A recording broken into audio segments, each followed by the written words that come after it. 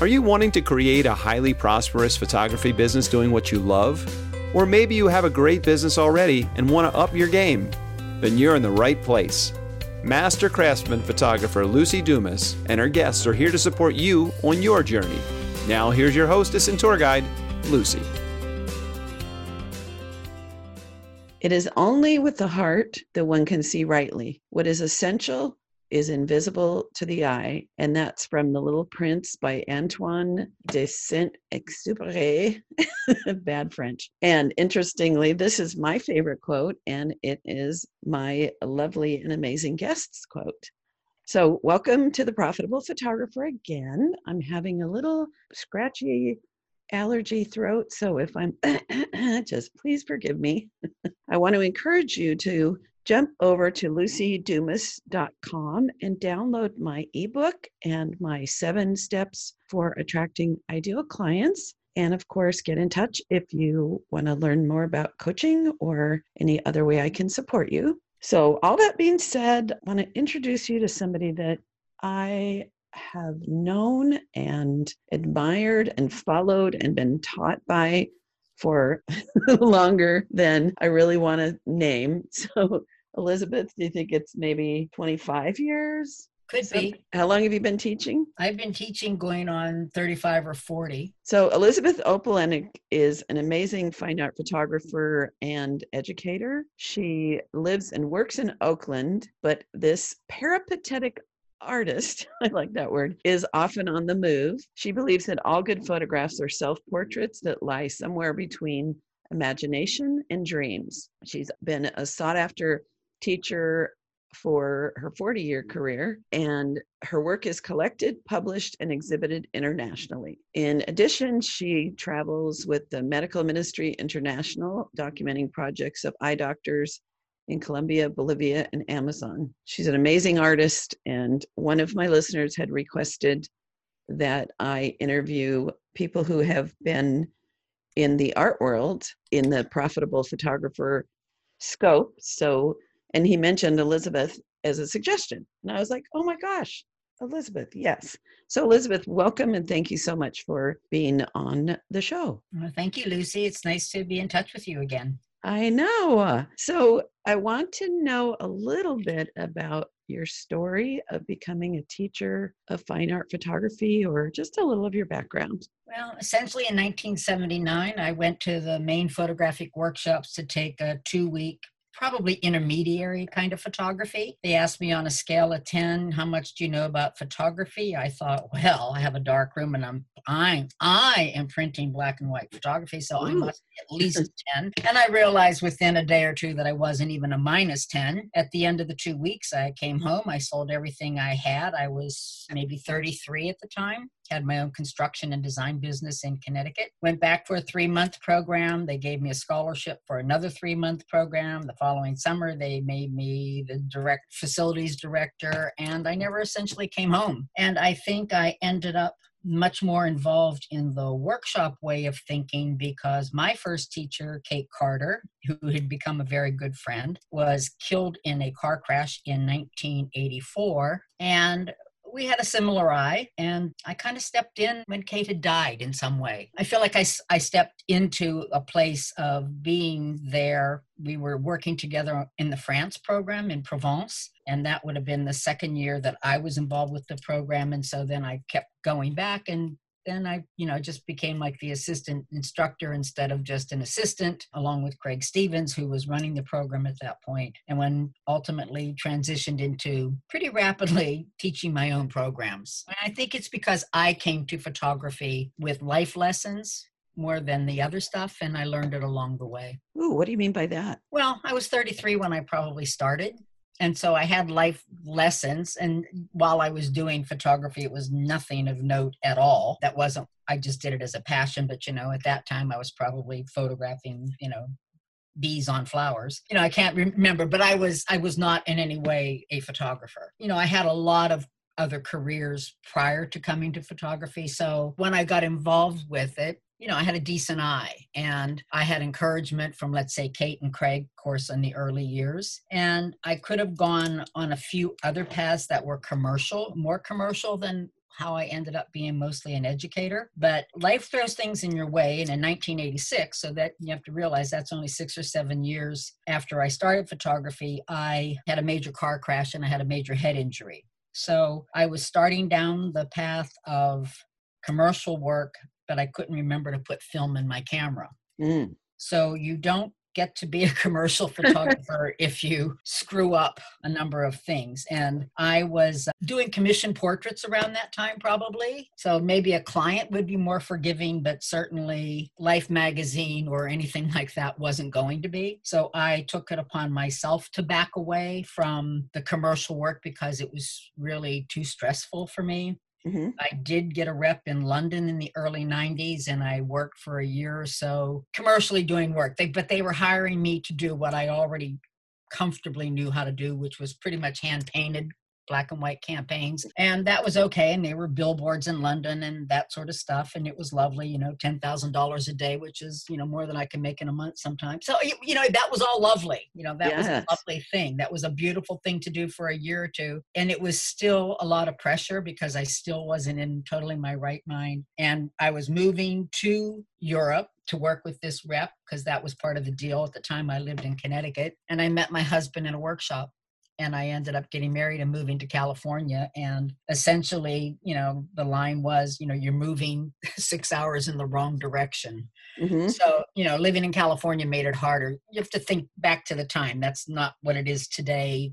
Communication or getting anything done online is a whole different world in the way we operate commercially. But back then it was still, machines had to be, it was still the Cytex, or it was still things all taking a lot longer to handle in the early 90s. When you say getting a rep, was this a rep for your art photography? Yeah. Well, essentially it was, because even at that point, I was only known more for maybe some magazine work, but more for gallery artwork. Getting a rep came from having done a lot of hand-painted work, just personal work. And I was really struggling financially because I'd had this head injury. I was easily $100,000 in debt from medical bills, and was single and was very good at not letting people know how struggling I was. So I was hiding a lot of, what was really going on in my life. And I was still working in my design sort of construction business because I had some, good clients. And one of them was in New York on Park Avenue. And I had done his house in Connecticut. And he said, can you come do my apartment in New York? I'll be gone for a couple of weeks. And he wanted it wallpapered. And I was a whiz at that. So it was a job. And I was down in New York City wallpapering his apartment, crying in the paste because I thought, I'm a good photographer. Why am I here wallpapering? I thought I was done with this. I mean, I distinctly remember the day when I was doing a big woe is me. And I got a call from a friend of mine who was a writer on an American Express campaign. And she called me and she said, look, we're in here talking about getting this project done for American Express, and it's hand painted. And she goes, my God, you're so much better than everybody else whose work we're looking at. Do you have a portfolio that you could bring in and show? And I said, well, ironically, I'm in New York and I had a portfolio in the car. And they needed to see it that day because they were going to make the decision. So I called the agency because I did not have a commercial portfolio at that time. And I called the art director and I said, look, I happen to be in New York on a job. I only have my fine art portfolio with me because I was seeing a gallery. I'm working in New York is what I said. Yes. I was wallpapering. Which is true. I'm working in New York. And I said, but I can bring this over. So fortunately, I had a change of clothes with me also. So I went over to the agency. I took it in and I met with the junior art director, the senior art director, and the writer, who was the person that I knew who had recommended me. They all went out, the junior art and the senior art director saying, yeah, but we need to see some commercial work. And the junior art director said, oh my God, we've been looking at portfolios. This work is obviously better than anything we've seen. Let's just give her the job. So the senior art director walked out. The junior art director turned to me and said, your first job, right? And I looked at her, and she was a farm girl who did good, working in New York, but she was from like West Virginia or somewhere. And I thought, I'm a farm girl from Pennsylvania. We both know where we're coming from. And I looked at her and I said, yeah, it is. And she said, well, we're not going to tell him. You're still the best person for this job. Right. So it was a lovely connection to her. And I was actually, I think, trying to move to Europe at that time, or I was going to go over there to look for work. And I said, she gave me the timeline. I said, well, I'm supposed to be in Europe at that time. She goes, I'd come home if I were you. And so I did. I came back, I did the job.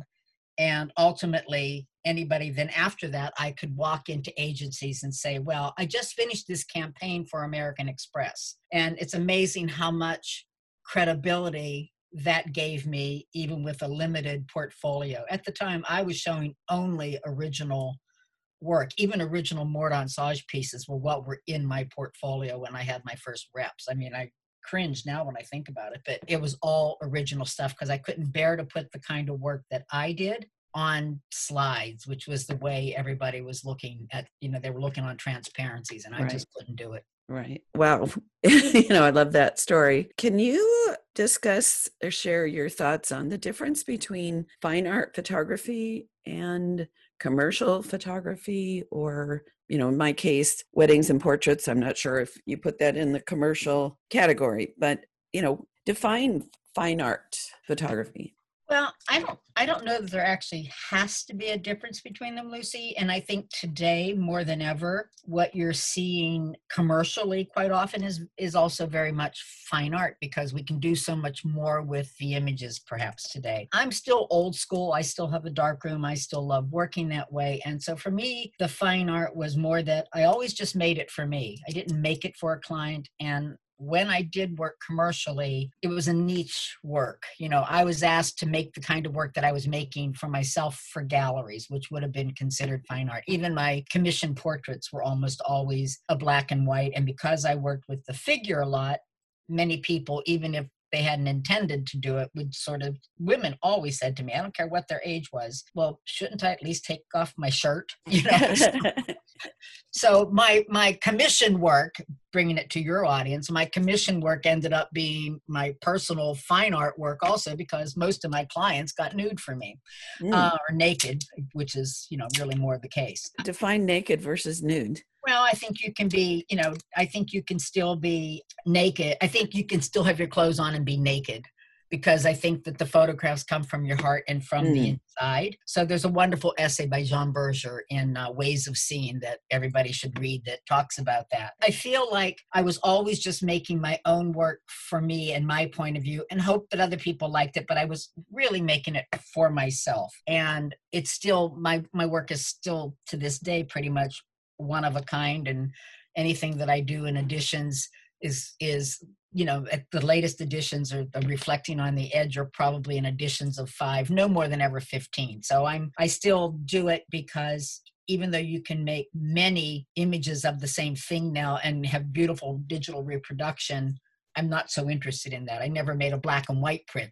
2 of them look alike either. So that's that's my nature. Fine art. I mean, there are many very successful commercial photographers today that are, I would say, making beautiful, fine art. If you look at dance, Lois Greenfield is a very successful dance photographer, always has been. And she did it years ago, and she was advertising the watch company and, making good money doing it. She's still making these beautiful images of dancers, but they transition to other kind of accounts that could use that sort of work, let's say. Right. You know who I'm talking about, all the dancers doing beautiful things. By the same token, they make an exquisite gallery exhibition and are sold as pieces that are just art. I'm thinking of Joyce Tennyson. Do you know Joyce? Yeah, she's a very good friend. I thought so, which, hey, I need to call her and get her on my show. And she started out very much as a commercial photographer and does so much beautiful work on her own, her own creativity for herself. And I have 2 novels that have her beautiful fine art as the cover images. So I love that thought that it doesn't have to be, I'm an artiste or I'm getting paid for my creations to sell something or, be in someone's home. And for me, I feel like I've created a piece of art for my clients when it seems like a total stranger would enjoy it.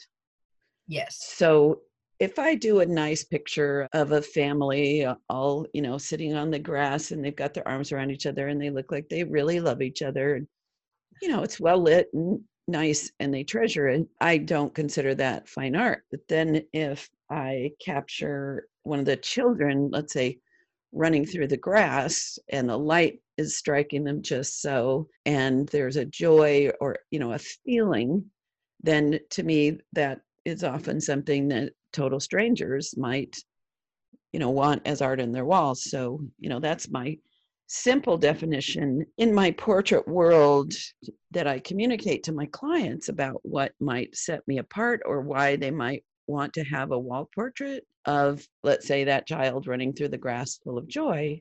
It's not just about here are our faces, but that there's that art aspect. It's the feeling. I think photographs that convey any feeling that can be more universal takes it out of being their child only and being a portrait or a photograph that somebody else can look at that also has a child running through the grass. Right. I mean, look at a Keith Carter. When you started talking about the child running through the grass, I saw the two photographs. I thought of Keith Carter with the jar with the two children looking in a jar, holding a mason jar of some kind, I think with a fish in it, and or W. Gene Smith's photograph of the two children going through the arbor, the black and white. That's one of my all-time faves. Yeah. So it's the same, it's a universal feeling. And I think that can happen in people that are doing portrait photography and those family portraits and stuff. I think you can still do that. Part of that also comes in educating your client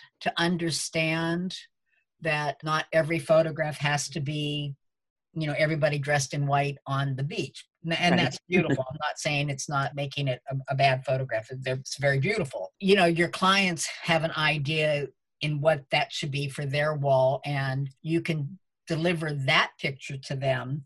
But I think if you take pictures that are more for you, that maybe is a direction or more kind of that you might want for your portfolio if you were thinking of having an exhibition in a gallery. I think if you took, within every shoot that you did, you included a little bit of that in your shoot and say to your client, oh, let me try something else. Right. But those are kind of for you. But if you present them to your client, quite often, I think they would see the advantage of it. I just, if I may tell a story that just came up a couple days ago involving Hallmark. So I taught creativity classes for Hallmark a number of years ago. They were actually, I think, the first people I ever taught my own private workshop for, or my own workshop where I was the only instructor. And it was in the mid 80s. They were the first ones because I'd had a few Hallmark students in the Provence class. In any event, what I said to Hallmark was, even though Hallmark owns everything that is done by their photographers and everybody else, I said, I won't teach this class unless one of the days, whatever the students make belong to them. They can share it with Hallmark if they want. It can become product for Hallmark if that's the case. But one day has to be for them to shoot just for themselves, whatever assignment I give them. They let me do that, but they weren't totally happy because, that wasn't what the class was supposed to be about. But in the end, on that day, to the student in the class, and there were 18 students, and they were all, writers, designers, photographers, everybody that was creative in Hallmark, because the class was called, it was a creativity class. And the irony was that to the person, everything that they did on that day was so much better, and so much more intimate with so much more feeling than the more contrived commercial pictures that they would make for what was selling at Hallmark. Right. I mean, puppies in a box, being some of their favorites. When I took this assignment with Hallmark, I was even shocked I was doing it. But the truth is, it was one of my most interesting workshops I probably ever taught because I had so much creativity in it, even though it was being done for a commercial use. But on that one day, with those they were very private, personal assignments I was giving people, the work was astounding. Amazing. It reminds me of at one point in my career, I did some pro bono work for San Diego County Adoption for calendars. And the film was paid for. It was black and white. I got 235 millimeter instead of my, Hasselblad. There was no audience to photograph for in a way that would be sellable. Do you know what I mean? I had no thought of how can I create images that this client will buy. Right. My thought was, I'm going to shoot this. I don't normally like the word shoot, but in this case, it feels right. I'm going to shoot this however my soul and my heart wants to.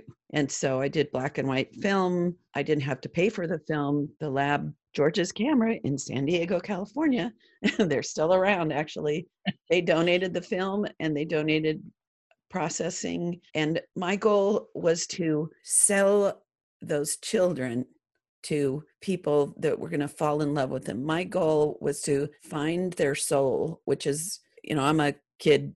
Children are my favorite thing to photograph. And doing that work changed my professional work. I started doing more again from my own heart and soul. All the kids but one sibling group in the 2 years got homes. People said, like, as people flipped through the calendar, it was for a calendar, people got tears in their eyes. And it was such a powerful experience for me to, after at that point, was it maybe 15, 16 years in the business, to go back to my roots of just doing something that it was only the way I wanted to. So I get that. It makes a big difference. I think anytime that you do it from your heart. And the truth is that the minute everybody else gets involved with it, it changes often the concept. I can go back to one of the billboards I'm thinking of that I did in London at the time when I was doing that commercial work. I've always worked alone, but they were paying me a lot of money. So they of course needed, me to have a lighting person or a hair and makeup, whatever. They needed me to have a crew. I understood when I got there from the agency that, no, you got to come with like people. So I got people, but I didn't know what the hell I was going to do with them. But I had people with me. They look more important. I just remember it was a big billboard and it was hand painted, and it was called Shay's Lingerie, and there were women lounging in lingerie on couches in this old castle in England somewhere, and I hand painted everything. And I remember there were pillows all around. They were lounging around on pillows on stairs or something. And so when I finished the piece, I took it back to the agency and I said, okay, here's the piece. I'm getting back on a plane. Are you okay with this? And one person, of course, they have to, says, well, could that pillow over there maybe not be pink? Could it be deeper rose? Whatever. Okay, I can change that. So then the minute they all got involved, then somebody else wanted something and somebody else wanted something. And like I said, this wasn't, you had to do it on the piece, or it was very expensive. We didn't have Photoshop then. But the minute I started changing that, then I had to balance the other side of the picture with something, and then somebody else wanted something else, and somebody else wanted something else. Well, in the end, I had to start all over and repaint the whole picture. But fortunately, I had made two of the same, kind of painted two when I was doing it, so I kind of ruined one. I still had one that was almost the way I had wanted it.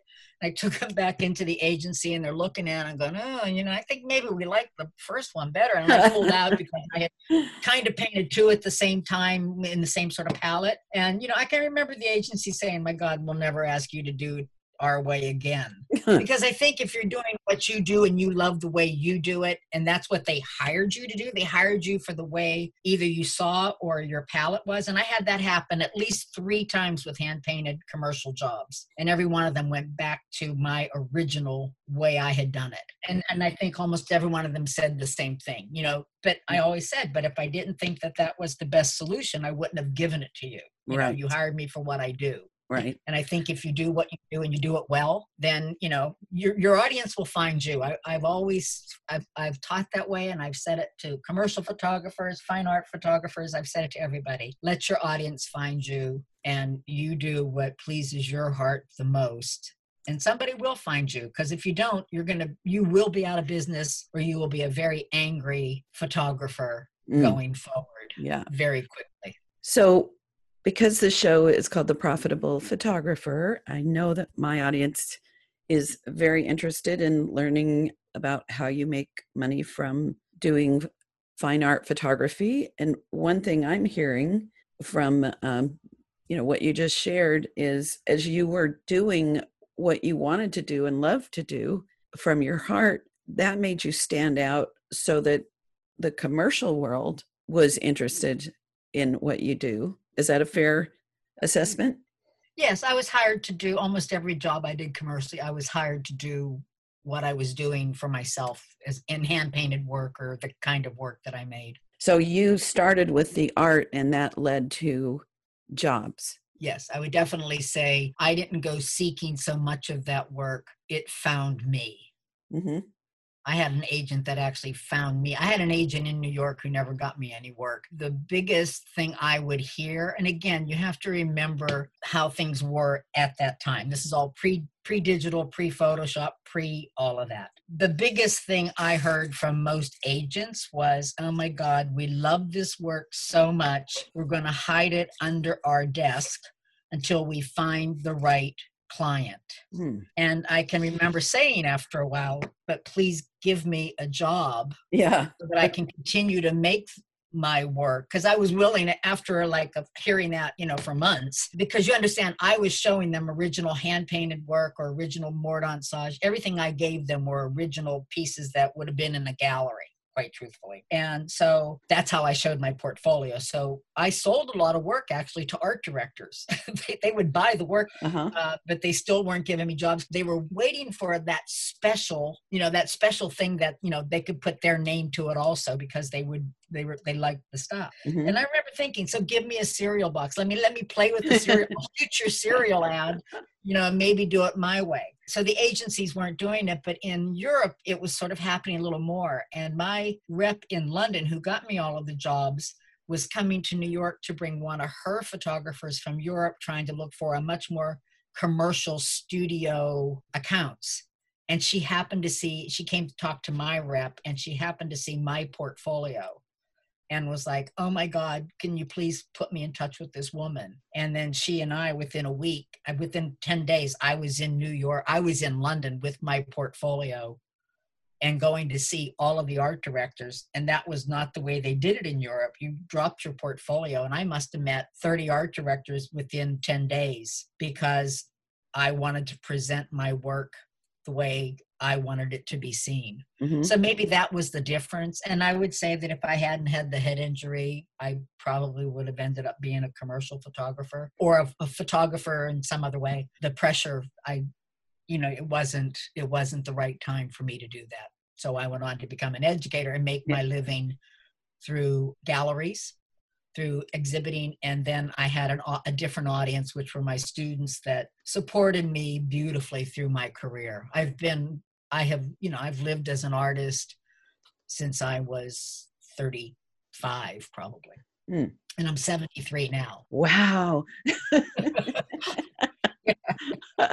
So, Elizabeth, can you share with us maybe 3 or 4 ways that people who want to sell their fine art photography and are not interested in becoming commercial or, in my case, wedding portraits, like how do you get your work seen and sold as fine art? Well, first you have to have a little bit of a vision in the work that you're doing so that you can be known for something. There'll be some recognition. I think that's important no matter what you're doing. There's many other outlets besides galleries. People are going online with the galleries. There's the social media, if you're of that ilk, which is what you almost have to be today to put it out there. You can look for a book market, like we mentioned Joyce earlier with the book covers. I think of Sean Kernan had some beautiful book covers, and I've seen those just recently in a beautiful kind of gallery in Mexico. It was in a lobby of an art gallery hotel, but there were Sean's pictures that were his personal fine art, but that it ended up having been on a book cover, which is probably how they got seen and turned into these beautiful,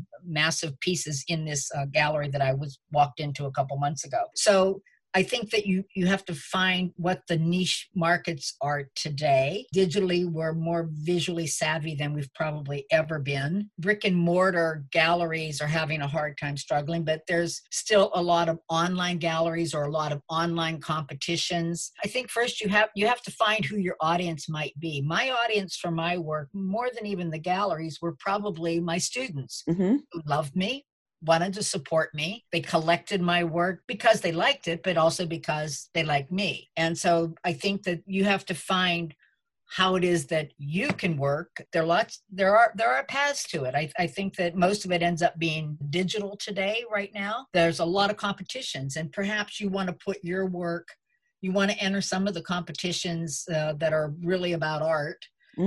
And see where you stand with other people. I mean, that's one way, because then at least your work gets up there and your name gets attached to it. If you win, you may not get any money. It may not make you rich at first, but it's happening.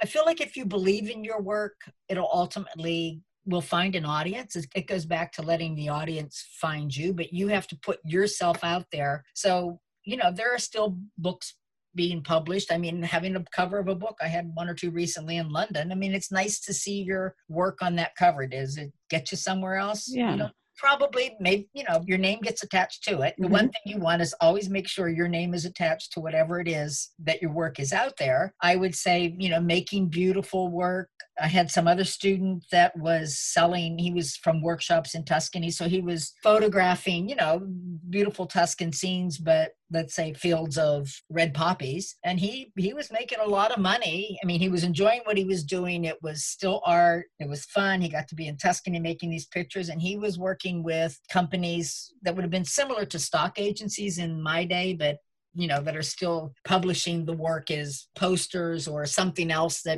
puts it out there in a major way where you sell a lot of them. So you make your money in the volume of doing it. You have to get yourself connected to somebody or a card company.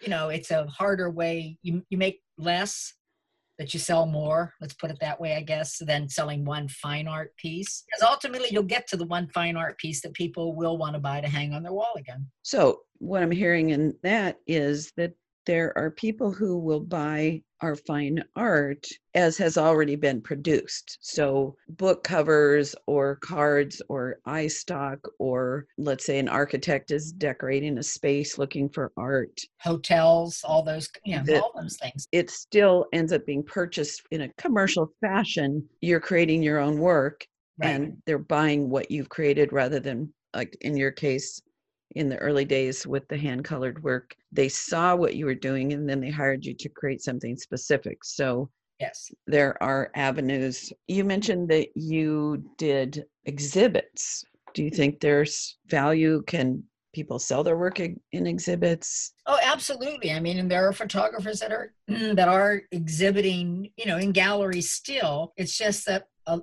lot of the galleries have closed. And I'm not so sure that many aren't more in this next year or two aren't going to be struggling. So, the galleries, there's way more artists now than there are gallery spaces, but many of these galleries also have virtual galleries online. I think you're going to see a lot more online stuff, quite truthfully, happening as we go forward in the world altogether. So if your audience is savvy toward that, then they may want to just be, looking along that line, because a lot of people are selling through different online art venues, even big galleries. I would say a number of them are selling through online art galleries, and that's an audience, and it's right. That's certainly a place. And if you have grown up digitally at this point, and I'm sure many of your audience are younger than you and I are, Lucy, they have a step up on this already, right? Because they're a little bit, they know about it more right. so than those of us that kind of came in that transition period. One of my friends, Abby Chamberlain, who I interviewed early in this podcast, is retired from commercial portrait photography and really concentrating on fine art. And she makes art pieces and displays them there's some collective galleries in San Diego, and she sells pieces now and then. We'll see, like you said, which ones can survive. The collective ones, I think you have to pay a monthly fee to be in it. And we as a group, I'm in a women's photography group in San Diego that I was one of the original members 30 years ago. We're still going strong with about 50 some members. And once a year, we have an exhibit somewhere that could be a coffee shop or a city hall. And I know that, first of all, it helps the women focus on what is their art. They dig deep and evaluate what they're doing and present something. And I find value in that. And then occasionally they do sell some pieces, and just the activity of learning how to get a show or get in a gallery has value when you do it with a group of other people because you figure it out collectively, which is easier. than, I think the collectives are a good thing because I travel a lot or just being around. And if I see one in a town that I'm at, I'll go in. And there's a lot of beautiful work in it. So I'm thinking of one that's out here by Sacramento, and I'm thinking of one that was back in Maine, in Bath, Maine. And they're collectives of not just photographers in these cases that I'm speaking of, but potters or painters, jewelry makers, so they're all in this collective gallery. So by being in that kind of a gallery, you pull in a more varied audience, let's say, somebody who may not have thought about photography as art, but wants to come in and buy a beautiful piece of jewelry, and suddenly they're standing there and they look up and they're looking at a photograph on the wall in front of the case that is affecting them in some way, and suddenly that photography has become art for them. So you get a bigger audience in those kind of collectives. And we have one here in Berkeley, and I think that they're valid. I think that where a lot of the artists, the people making art today, are like here in Berkeley, we have twice a year, that the art at Christmas, and then they do a spring one also, where we have a very strong, the art walk and the community, they're open a number of weekends, and they're selling the work out of their studios. And people, I think for a lot of the artists today, they're creating their own audience. They're making their art for themselves, but for an audience that's going to come that, again, it's their clientele in a way, like you would have your portrait clients, like I had my students who became my clients. So I think that that's a valid way. If somebody wants to be more, I don't know about Etsy and those kind of places, but I've heard other friends of mine that are jewelers and stuff selling art there. I'm thinking of ArtNet I think it's probably artnet.com. It's a big online that many of the commercial galleries, the galleries that had to close their doors, that at one point, I think I might have had 8 or 10 galleries representing me. Almost all of them have closed, I think all but one. Those galleries actually all are connected probably to ArtNet now in a big way, and selling art through that place, through that collective. You have to, you've got to pay to be part of it. And I'm not sure if they'll only take private people, but if there's a collective or something. In my case, because I also own a lot of work from other fine artists in the world, like Lucien Clerc and all these people that I've taught with, so I own a lot of work from other people. If I wanted to sell my Sudra prints, they would let me in to have my own kind of gallery where I could put my work with it. I haven't done it yet, but it's a place where I've been thinking, if I ever get organized enough again, that I might do that. So ArtNet is a big one. They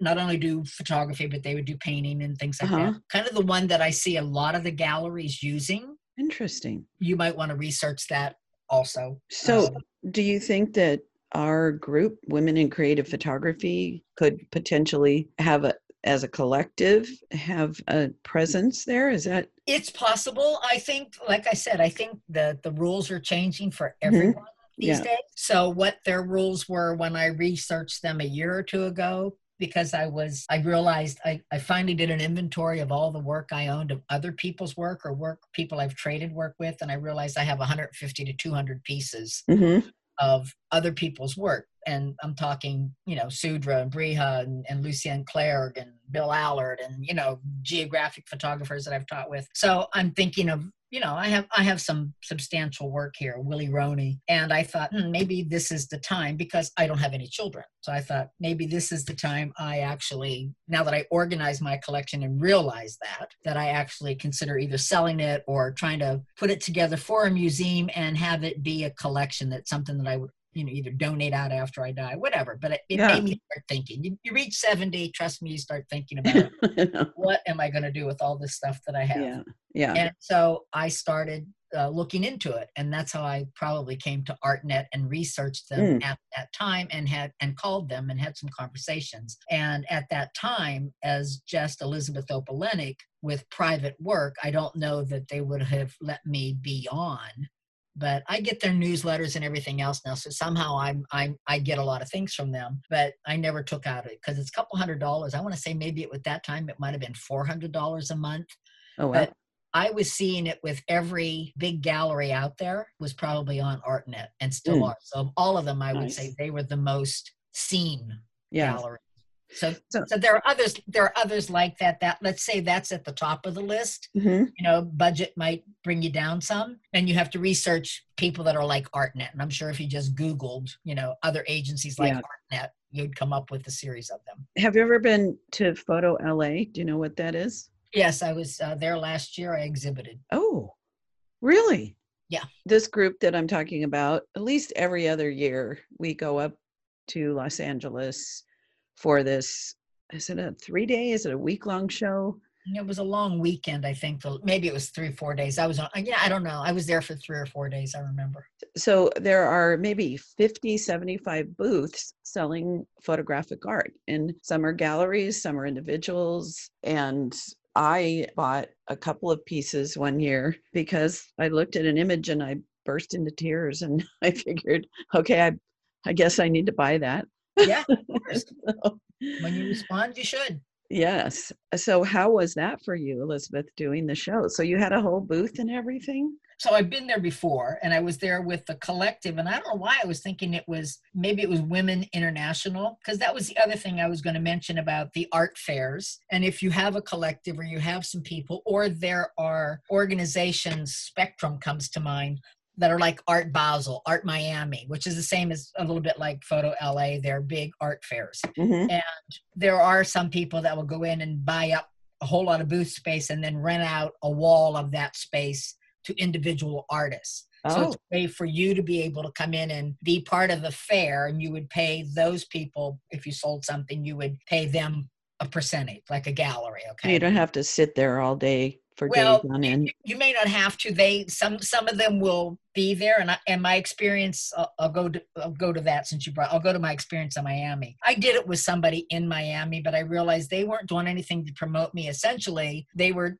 selling me a wall space so that I could participate in a fair. So instead of spending $5,000 for a big booth, I was spending $500, whatever. I don't remember what the prices were, but I could have one big wall and be seen and be in the catalogs and be represented. But I realized pretty quickly that they were also doing it for them and more promoting just who they were. And so I got in touch with the organizers and ultimately ended up with a page ad using my picture because the organizers liked my photographs.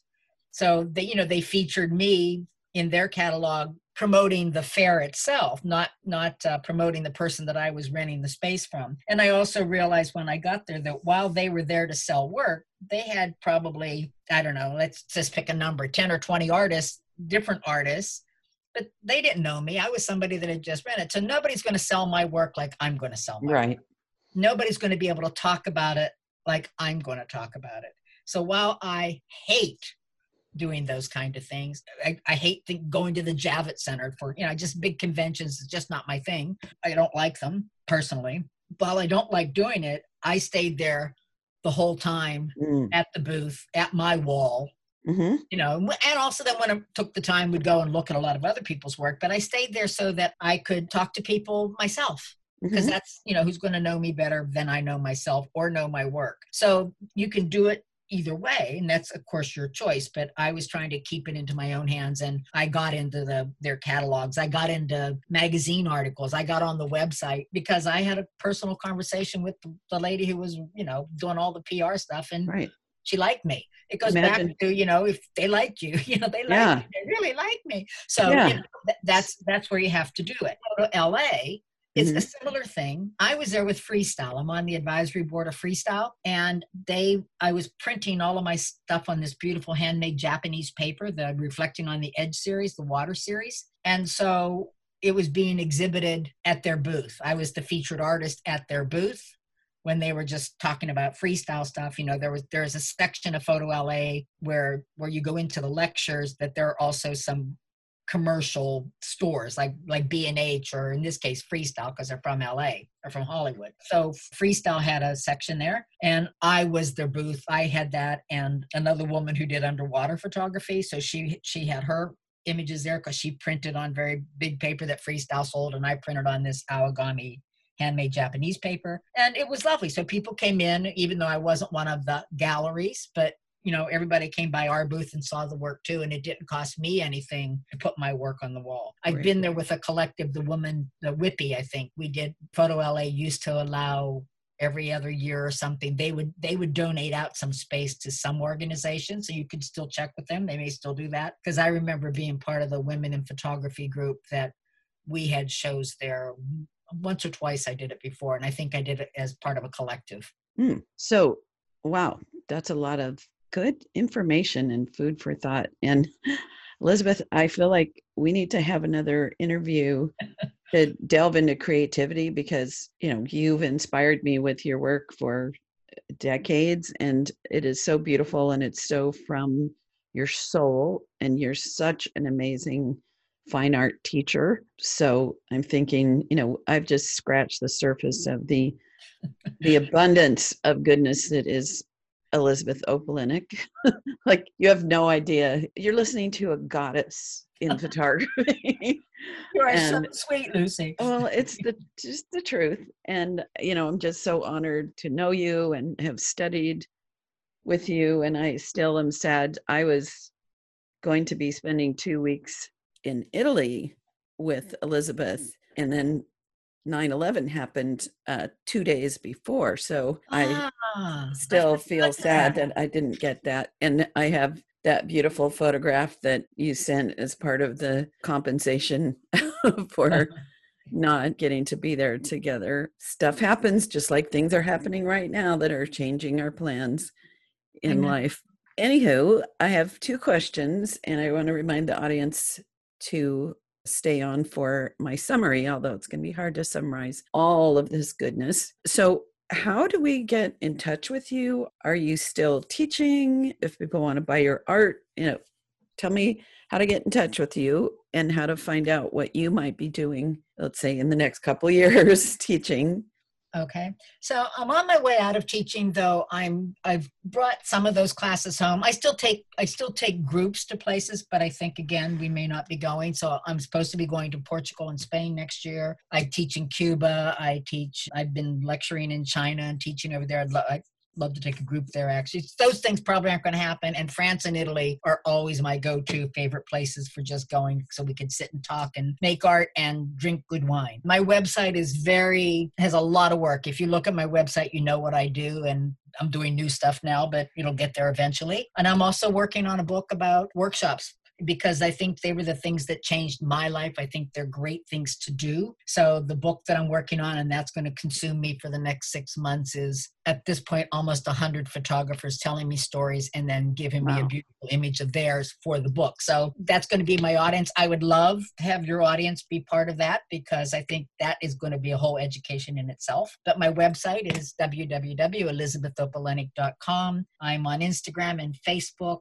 probably just under my name. I don't know, but Google it, you'll come to me, I guess. All right. I'm out there. And if I'm teaching, I live in Oakland, California, and I teach dance and figure workshops here still. And more dansage, perhaps, private classes. But the dance, I'm thinking this year, because people aren't going to want to travel far, I may conduct a few of those classes more locally that people could drive to, and we could be in a space that's more conducive to being similar to the one that you took, where you started with me many, many years ago, in a nice house or someplace that people can be. Great.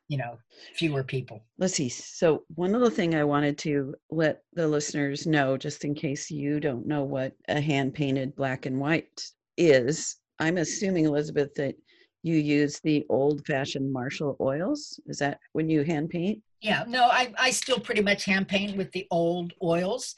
And I use the Gamblin oils now, things like that on art paper, but I also have taken it to using chalks and pastels on digital print. Like if the stuff on the origami handmade paper, those big prints, the biggest sheet of that paper, one sheet is $75. And sometimes it takes 3 sheets to make, 3 prints, because you get head strikes to have one perfect print. So that's a big expense right off. So sometimes I've learned to go in and just change it to something else. So those other ones are my practice, or I paint on them. So you can do a lot of other, you can work off of digital medium. And there's a company in Rhode Island, and I'm trying to think of what his name is right now. And I'm sorry, it's not sticking to me. They're printing on digital paper, Ilford paper, so that you can hand paint on it. So they will actually, Good. you send them a digital file, they make you the print, and then you can paint it like if you don't have a darkroom, let's say. So they're printing. I did tests for them last year, for them and for Freestyle, because somehow Freestyle was involved with the paints, I guess. And I tested, it started off as a digital print, but it was a digital print on darkroom paper. And so that technology is now here. Uh-huh. So somebody could also do that. And then you can paint with oils or a lot of other things on your photograph.